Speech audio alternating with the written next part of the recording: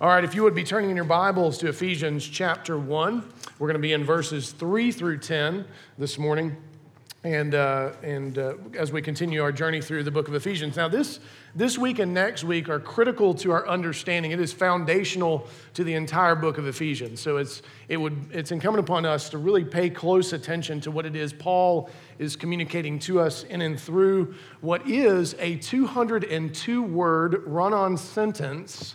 It is a blessing in Old Testament style. It's actually a eulogy. Now, in our culture, we're not familiar with eulogies for living people, but this is a eulogy for the living God. And so Paul can't help himself. He just breaks out in praise after he's greeted the Ephesians. And so we want to make sure that we pay close attention to what he's saying to us. And there's a lot of we could spend months on this sentence alone and learn an awful lot, but we're going to look at just a few things this morning. So here's the key thing I want you to walk away with, is that God is worthy to be blessed because he has blessed us in Christ in the past, present, and future according to his love, grace, and redemptive will, right? And so as we look at this morning, what I want you to pay closest attention to is just how relational it is. That's really important because God of the Bible alone he is the only God that's interested in any sort of real relationship. If you do any study of world religions, if you do a study of other beliefs and systems, it's not relational. You don't get to relate to him directly, or her, or whatever pantheon of gods it may be. In fact, you want to avoid them at all costs, which is why we see so often the Jews struggle with coming near to God and what that means, right? And so what we want to see is just how truly relational God is in and through Jesus Christ. And so that's what I want us to pay close attention to. But before we do that, let me ask you a question. What would make you want to bless and praise someone for something they've done? We don't, that's not really part of our culture. We don't think a lot about being able to bless other people, and we really don't think some of us don't even think it's appropriate to try to bless God. How could we bless God? But the song that we sang, Bless the Lord, my soul, that comes from a psalm. And the psalm says that is something we should do. We should seek to bless the Lord our God. And how do we best do that?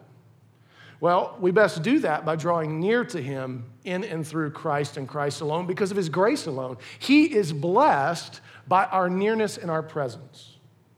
We are blessed by his nearness and his presence. And so it's relational. We're blessed by the relationship. And so what's interesting is to think about what would make you want to bless and praise someone. And I thought a lot about that this week as I've been studying this. And probably, along the way, so many people have an impact on who we are and how we're shaped and what our story is. But probably the one that stands out the most in the youngest part of my life was an elementary school principal named Mr. Ingram at Fairburn Elementary. Fairburn Elementary is no more, and it's become another school entirely. And Mr. Ingram has gone on to retire. But Mr. Ingram noticed that there was something of value and probably, and this is his words, one of the meanest kids he had ever seen in his history. That's not funny. It's just true. I fought all the time. I was a third grader. And I remember one time he brought me in the office and he said, Mr. Barr, you're going to jail someday. And I said, I don't care. I'll go. I fight there too. And he said, but there's no reason for you to do that. There's a better way. There really is. He was the first person to introduce me into that there may be such a thing as anger management instead of just letting it fly. But here's what was really interesting about Mr. Ingram. At the time, and he had one of, if not the last, full-fledged special education programs in the state, meaning he took the most profoundly disabled children that other schools didn't want to touch or have anything to do with. He had this profound heart and love for those who were limited in their physical and cognitive abilities, and he made sure that they had the best of the best for whatever they needed. So it was the last full-fledged program. And I remember he suspended me for a week one time, not for fighting, which would have made sense, but for running. I ran through that special education department. I didn't encounter anyone. I was just in a hurry. And he suspended me for a week, which I think is a bit excessive, to tell you the truth.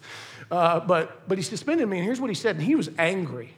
He said, "You could have hurt one of those children." That's how much he loved them. He would not allow them to be risked in any way, shape, or form. And I wish I could find Mr. Ingram. I don't know if he's still alive. I should probably look for him and tell him just how much of a blessing he was to my life, because to 4, I have not gone to jail and don't intend to, and was radically transformed because of the time he took and loved and cared for me. I knew Mr. Ingram loved me. He could have punished me way more than he did. Probably should have in some measure, but was willing to love and bless a child. And I don't know if he was a Christian, but I can't help but think he had to be, for as much as he loved both me and those kids and what he saw. And so I am often moved to want to bless people whom I see loving other people well, and give praise to those people, especially when I see them loving people at the margins who... So that's particular to me, but what about you? What is it that causes you to want to bless somebody? And if you can't think of anybody you'd want to bless or praise that bears the image of God, there's something worthy of you questioning. Why would you not be aware of anyone worthy of being blessed? And so what we see, though, is Paul putting the ultimate blessing on the person who is most worthy. That is the Lord our God, God our Father, who in Christ has redeemed us, reconciled us so that we could relate to him. We could be in relationship with him. So if you would give your attention to the reading of the first few verses here. This is Ephesians 1, 3 through 6, and this is, "Blessed be the God and Father who predestined us for adoption in Christ." Hear the word of the Lord. "Blessed be the God and the Father of our Lord Jesus Christ, who has blessed us in Christ with every spiritual blessing in the heavenly places, even as he chose us in him before the foundation of the world, that we should be holy and blameless before him. In love, he predestined us for adoption as sons through Jesus Christ, according to the purpose of his will, to the praise of his glorious grace, with which he has blessed us in the beloved." Now, the first couple of sentences really serve as an introduction to this blessing. As I said, it's very much in an Old Testament fashion. It's a blessing that would have been, like I said, a eulogy for the living. And so here Paul says, "Blessed be the God and Father of our Lord Jesus Christ, who has blessed us in Christ with every spiritual blessing in the heavenly places." Now, it's important that we understand what's being said here, because if we get this wrong, the rest of the sentence doesn't make a lot of sense. So what he's saying here, and you got to remember who he's talking to. It would have been a circular letter, so Ephesus would have been one of the places, but a lot of these places were in similar straits. There was a lot of affluence. These places were thriving cities that were able, actually, at one time, Ephesus in particular, was able to rebuild itself. Here's a strange balloon floating down. Thanks, Chad. Nothing to see here and nothing to see. He blessed, so they would have had all sort of material wealth, so not dissimilar to us today. They were able to rebuild their city after it had been torn down with their own money and be none the worse for the wear. They had thriving economies of varying kinds, and so they had everything they needed materially. So what I don't want you to hear is that Paul in any way, shape, or form is pitting the spiritual against the material. Right? So straight away, we want to make sure that we're not falling off into something called Gnosticism that says the body doesn't matter or material things don't matter. No, what he's trying to get them to understand is that for all the material stuff they have, they still had yet a greater need that was spiritual. He actually gets into this later in the letter when he starts talking about the battle is not flesh and blood, it's against principalities and powers. It really is in the spiritual realm, though it plays out materially. So what he's telling them straight away is you've been blessed not with all the stuff you have, but you've been blessed with every spiritual blessing. What was most needed, you're being separated from God. You've been blessed with everything needed to be able to enjoy relationship with the creator of this universe. And here's the even better news. It's protected. It's in the heavenly places. It's not that it doesn't matter here, and it's not doesn't play out here. We're actually going to get into that when we get into verses 7 and 8. But what he's telling them is that this is sealed for you. This is taken care of. For those of you familiar with Colossians, you should hear an echo of Colossians 3 here, right? Where it says, look to the right hand of the Father where Christ is seated on high, not to the things of the earth, but to where Christ is sitting, where your life is hidden on high, and it will be revealed when he returns in glory. So all this good stuff that the Lord has granted to us, that's lavish, and it's rich, and it's boundless, and it's depthless, it is sealed and secure for us in heaven. Now, the good news is that that's what's ultimately going to matter when all of this earthly stuff passes away, right? This is not the stuff that's going to stay, right? Blockbuster video, anyone? Right? I mean, it's interesting when you start thinking about things that we think are ubiquitous. I wonder if in my lifetime they'll be able to say Starbucks, anyone? Or if that's just going to be ubiquitous until Jesus comes back and finally tears it all down. But think about all of the things, for those of you who live for any length of time, that were such a part of our lives for such a long period of time that are gone. Because the world progresses and moves on to other things. Laser discs. Anybody still do laser discs? I wish there was like one person, because I'd hang out with that person all the time, because that was an amazing season of video. Didn't last very long. But there's all kind of things that have just gone away, right? We don't think anything about it. Not everything's going to stay. And so why would we put our hope, why would we want to treasure up for ourselves things where moth and rust and thief can steal? Wouldn't we be better to store up for ourselves heavenly blessings and relationship with God the Father, who in Christ says, I want to be near you, my children. I want you to take joy in all that I am. And so, every spiritual blessing, everything we could possibly need to navigate this broken and fallen world is stored up in Christ in the heavenly places. And listen how it goes on. Now this, for some of us, once there's a trigger word in here for you called predestination. And sometimes that can cause you to get wrapped around the axle. Look, I'm not going to solve it this morning. Not even come close, because it's a mystery. But what I do want to do is make sure we hear it in the right key in which Paul is using it here. I think we are guilty theologically of a lot of times trying to make that word do more than it was intended to do. And we often forget that God's ways are not our ways. His way of doing things is not he's not bound by our simple if-then statements philosophically that we like to try to pin each other to the wall with. He's not bound by our simple math. In fact, most importantly, he's not bound by our brokenness and fallenness.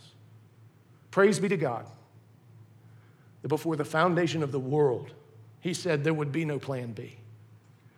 There was only and always plan A, which is that he would preserve his children.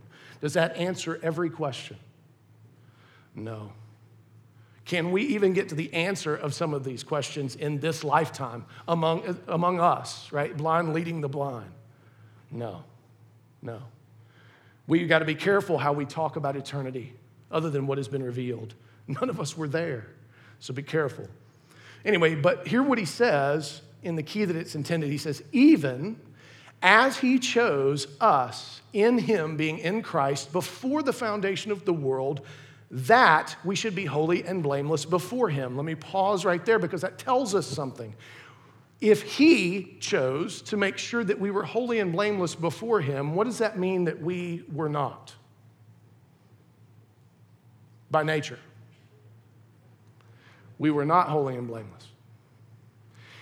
And if it required him to choose, even before the foundation of the world, that would become a possibility for us, his children, then that means that it's not us who makes that decision. We don't know how to be holy and blameless.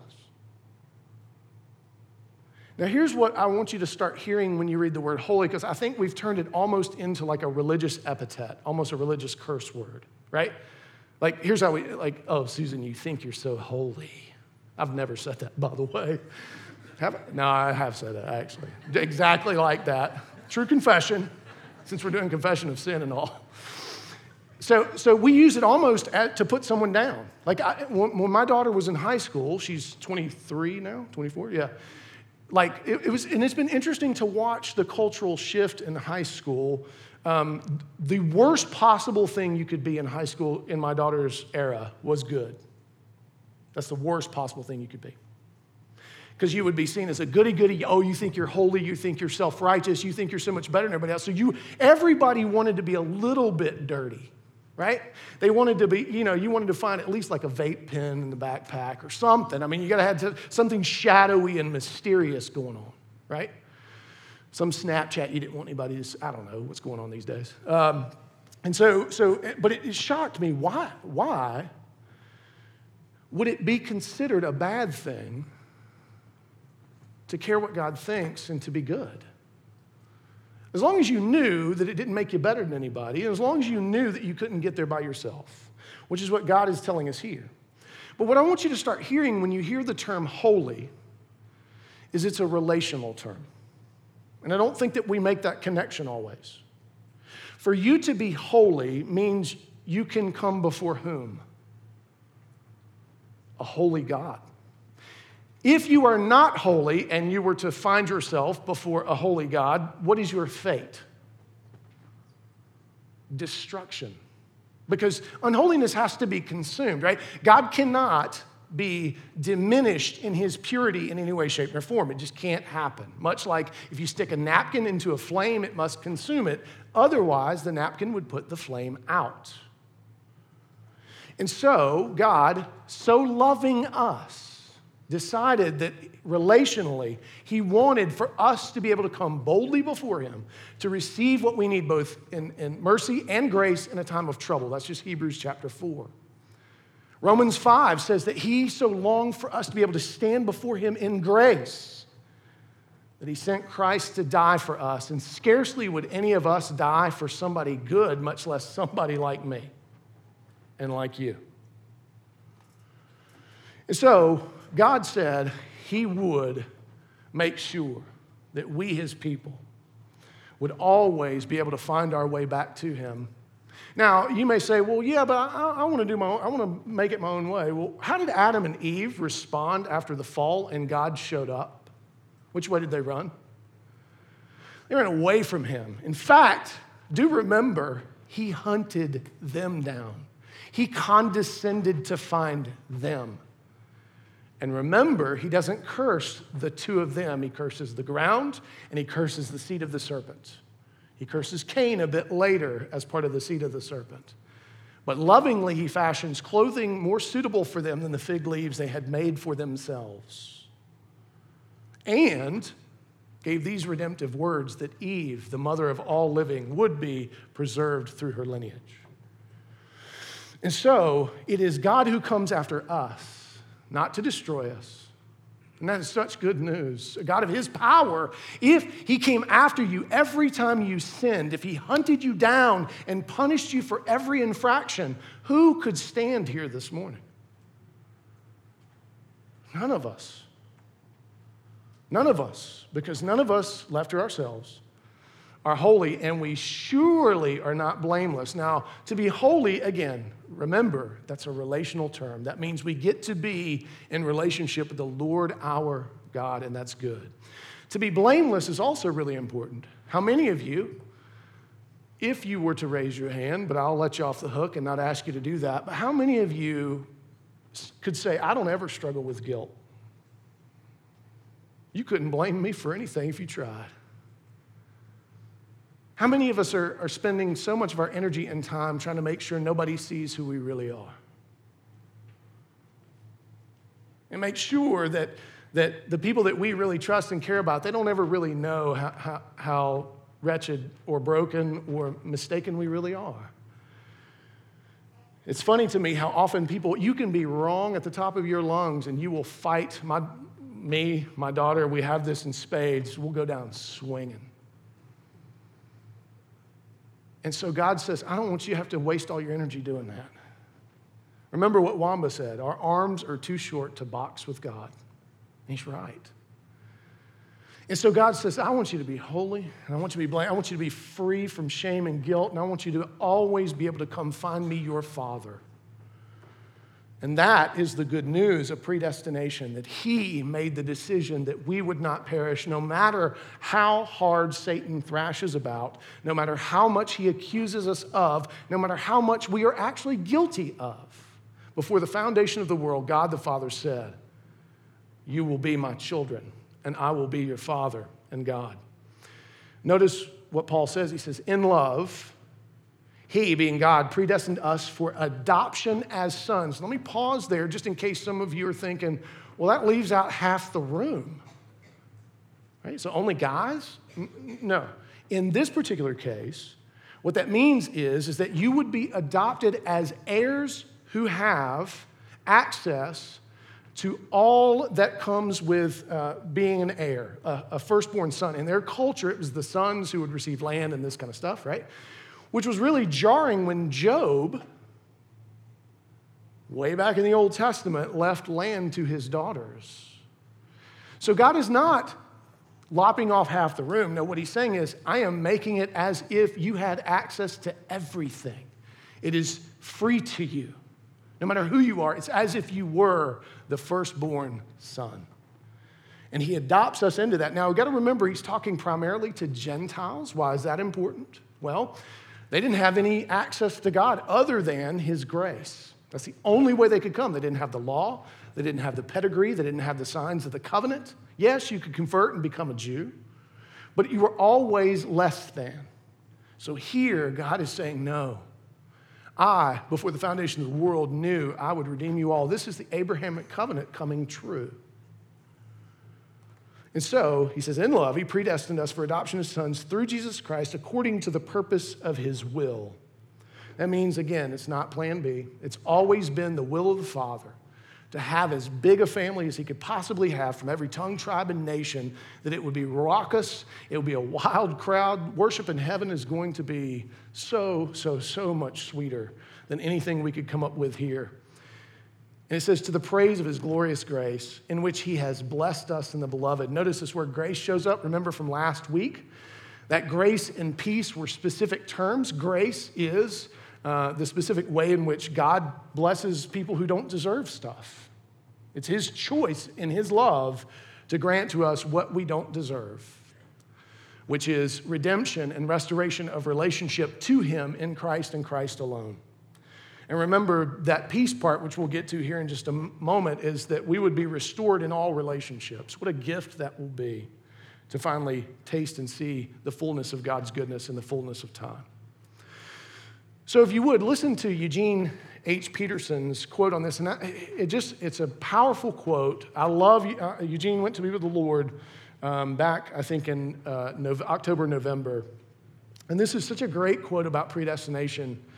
And I would commend it to you to think long and hard about it. He says that God predestines encompasses huge mysteries. The moment we recognize that virtually everything that has to do with God takes place previous to our knowing anything about it. Let me pause there for a second. How many of you were just born with this huge cachet of knowledge that no one had to teach you? Oh, I thought you were raising your hand, Start. I'm just kidding. I'm giving you a hard time. We weren't. We had to learn, did we not? Learn what? Based on what? What somebody else taught us, right, wrong, or indifferent. And you had to kind of hash through that and figure that out in the world. Now, a lot of us, around about the age of, 12, 13, 14, 15, 16, 17, think we know a lot. And it's amazing how much our parents learn in just like 3 short years, from 19 to 22. It's like they went to college or something themselves and learned all this really cool stuff. And so we don't come into the world knowing anything except we're hungry and I'm going to cry if I don't get my way. Those are really kind of the only 2 things we know, right? And so everything that we learn is prior. I don't care what belief system you have. You have to learn it from somewhere. And in what Eugene Peterson is saying is that in God, everything is being done whether outside of your knowledge. And that's an important starting place for humility. Listen to what he goes on to say. It becomes obvious that since we are not gods ourselves, we are forever unable to totally comprehend this everything. This has two very salutary effects on us. One, it absolutely demands humility. Oh, would that we would be humble in what we think we know and how we apply it. Listen to what he says. We don't know enough to either protest or approve. Let me just say, that's offensive to me. I can protest anything I want to. I can critique anything, right? And often do, as if I had the right. But what he's saying here is really important. It's not that you can't protest and not that you can't approve, but ultimately you can't come down on either side of whether or not it is in fact eternally true. We got to wait to see. And so it would be good if we were more careful with the things that we think we know, and we were more careful with the things of God, the mysteries. He goes on. And, this is the second thing, adoration is spontaneous. We, like Paul, ought to break out in blessing the Lord our God for all that he's done. It dawned on me this morning. I was away on a prayer retreat this weekend, and there's a funky little coffee shop in downtown LJ. I think it's owned by hippies who worship crystals and all kind of fun stuff. And so they have these weird bookshelves. You may be wondering, why are you hanging out there? Well, I feel like that's where God would go sometimes. And so I read this book on time, read it real quick, and it was more to the Zen end of the spectrum. But what it sparked in me was thinking about, and I thought about this morning, how much I take for granted in terms of time. And I woke up this morning to no great suffering or struggle. Health-wise, I'm in pretty good shape, even though I currently weigh about 245, which is more than the last time we talked. I don't know how that happened. It's mysterious. And so I don't have any major health issues. My family's in great. Susan's doing really well. Our flowers are blooming. The grass has been recently cut. My car runs. Like, everything's going pretty well. Am I thankful for that? Or am I like a petulant child? Is that what I expected when I woke up this morning? What it dawned on me is I, in greater humility, need to pause each day at the beginning and the end and bless the Lord, O my soul. And even when suffering does come, even that can be used for our sanctification, correct? To draw us which way relationally? Closer to the Lord our God. So everything in this broken world is used, if rightly perceived and understood, to draw us closer to the Lord our God. Listen to what Eugene Peterson says as he goes on. He says, we become aware that we are in the presence of a reality that cannot be used. We can't use God. We try, don't we? We try, but we just can't. He cannot be packaged. We tried that, right? We brand him all the time. And really, he doesn't seem to behave to the marketing strategy that we've come up with. He tends to spill over the banks of that. He cannot be grasped by any other terms than he grants to us. We can't understand him except what he reveals to us if he's an eternal being, and he is. We open our hands and we receive. And we ought to do that with humility. So anytime you approach predestination, approach it with the humility of, this is somehow a doctrine of the love of God, not to say who's out, but to declare of those who had no way in, that they would be in.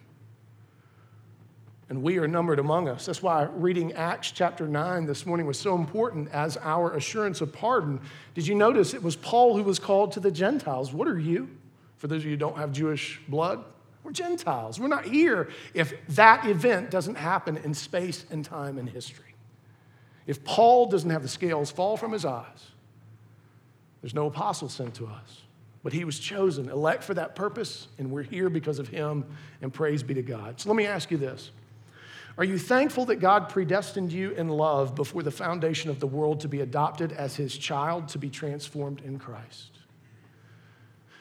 Is your redemption still something that you're in awe of? Are you still in awe that God could love somebody like you? I am, that he could love somebody like me. And then are you only thankful for things that you can fully understand or explain? Let me prove to you that that's not true. Quick show of hands. How many of you are thankful for the love that somebody else has for you? I don't care who it is. Do you fully understand it? Can you even get your head around it in any way, shape, or form in its totality? Does it some days not even make sense to you? It doesn't to me. There's times I say to Susan, I'm like, man, you shot low. I'm 240. It ain't getting better. It seems to be getting worse. I'll try to, anyway, it ain't working. But there's things that we are thankful for that we don't understand. So why is it that we require of God that he open eternity for us and explain it all before we would ever give thanks for him? As if we could comprehend it if he opened it. And it wouldn't leave us mad. How gracious he is to reveal to us what he does so as to draw us near. So that's how God is worthy to be blessed, because he has blessed us in the past, even before we existed. That's one of the great things about being able to do a baptism this morning. It's going to point to that in so many respects. But in the past, he's blessed us. And let's talk about how he blesses us in the presence in Christ. Listen to what verses 7 and 8 say. In him, being Christ, we have redemption through his blood, the forgiveness of our trespasses, according to the riches of his grace, which he lavished upon us in all wisdom and insight. Now, let me pause there. So what he's telling us is that not only has this thing been done way in the past, it is a current and present reality. You and I get to walk around now in redemption in Christ. We are redeemed at present. We are, even more importantly, and I think this is where we struggle, we are forgiven at present. I don't know about you, but sometimes I have a hard time forgiving myself for some of the things I do and have done. It's hard for me to imagine that the Lord would want to use someone as fallen and broken as I. And you may think that's hyperbole. Oh, you don't know the darkness of my soul. Unless you wonder, it's not really as bad as yours, probably. And so here's the good news. It's not that was done in the past, right? And we're left in the present to try to figure it out. No, it has immediate implications as applied to us in and through the blood of Jesus Christ, which tells us that he was a historical figure. He came in space and time and died a real death. It wasn't acting, it wasn't for show, it was genuine. And that space-time reality has an impact on how we live both now, historically, so that we could walk about related to the Lord our God now. There's nothing for us to do to gain his love for us. What we are to actually do is to live it out so that we might come to know how boundless and beautiful and amazing it truly is. How gracious he is to allow us to join his work and see how good he is. And how beautiful it can be when he reconciles and brings things together in the power of the Holy Spirit. So this is a present reality. And even though we can't see the end from the beginning, and even though we don't know how it all works, right? How does prayer work, by the way? If you can explain it to me after service, that'd be real helpful. Because I clearly don't know how to make it work like a cosmic candy machine. Because I'm not in control. Some days I wish I was. I think I could run this place pretty well. And then I realized, no, I can't. Because I can't see enough. Only God, who is omniscient and sovereign and good and knows the end from the beginning, is worthy of our blessing and to run and be in charge of sovereignly this universe. But we have been invited in through the person and work of Christ. And notice that it was granted to us. I love this word. It was lavished upon us.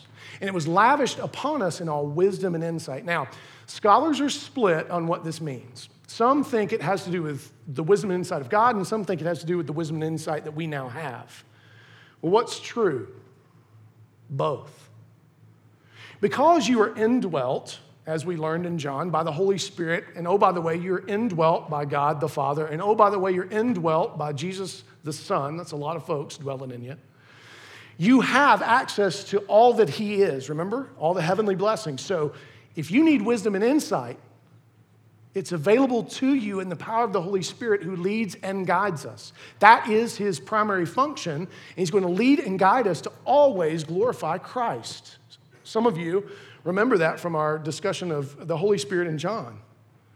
And yes, I get that that discussion of the Holy Spirit in John wasn't quite as fireworks and exciting as we hoped it would be, but it was true to what was said of the Spirit in John. If you don't first understand the greatest gift of the Holy Spirit is to help you exalt Christ, you don't understand any of the rest of how the gifts work. And so this has been lavished upon us, this wisdom and insight, and it also means that God didn't make a mistake. He knows what he's doing. Jared Eubanks has challenged me at times when I have said from up here, y'all deserve better as a pastor, or I don't know why in the world he picked somebody like me, and he's right. There was wisdom and insight to God's work. I don't understand it. I don't know how it's supposed to play out in full. I hope it ends better than I sometimes wonder how it might end for me. But God didn't make a mistake. God didn't make a mistake in bringing me and Susan together. And I am foolish when I say things like that to her. Like, you could have done better. Yeah, in some other alternate universe, maybe. But in this one, the one that God created and foreordained, he has brought us together to glorify himself in a unique way. And praise be to God. And he's done the same for so many of you. And he will do the same for so many of you. But that is a present reality. And listen to what Rankin Wilborn says about this. This is from a book called Union with Christ. He says, union with Christ means the reality of knowing God and living in communion with him. It doesn't begin when you die,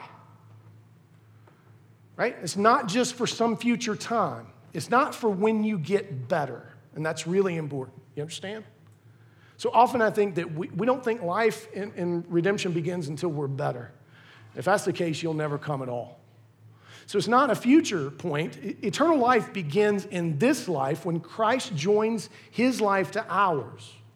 We can have fellowship with God through Christ. We can begin to experience heaven in our lives here and now.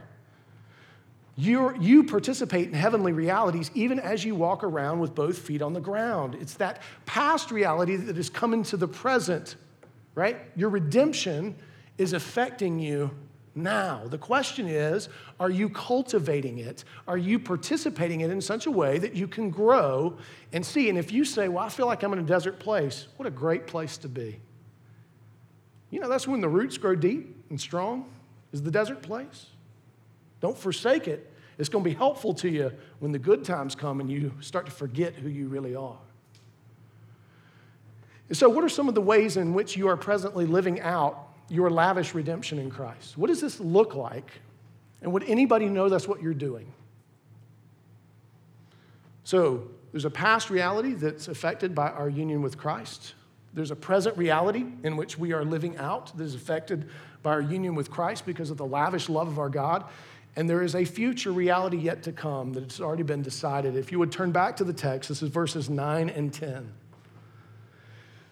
He says, making known to us the mystery of his will, according to his purpose, which he set forth in Christ, as a plan for the fullness of time, to unite all things in him, things in heaven and things on earth. And so the goal of all of creation, the goal of what God sent Christ to do, is to restore all things and to make all things new. Isn't that good news? That's not just good news, that is great news. But it's not until the fullness of time. So who knows about the fullness of time? Can somebody, for those of you who know prayer, you probably know the exact date he's coming back, right? We don't know. And we also don't know how big he wants the family to get. You should remember from 2 Peter 3, that's why he tarries, correct? It's so the family can get bigger so that we could see more of him in this life before it's revealed in full when he comes at last. And notice what his goal is. Reconciliation. What does that mean that we're to be at work at in even now? What are we supposed to be doing? Reconciling things. I wish we could get that. I wish that our deepest desire, like when anything starts to come apart, when any relationship begins to fracture, that our first move would be to move toward instead of away from.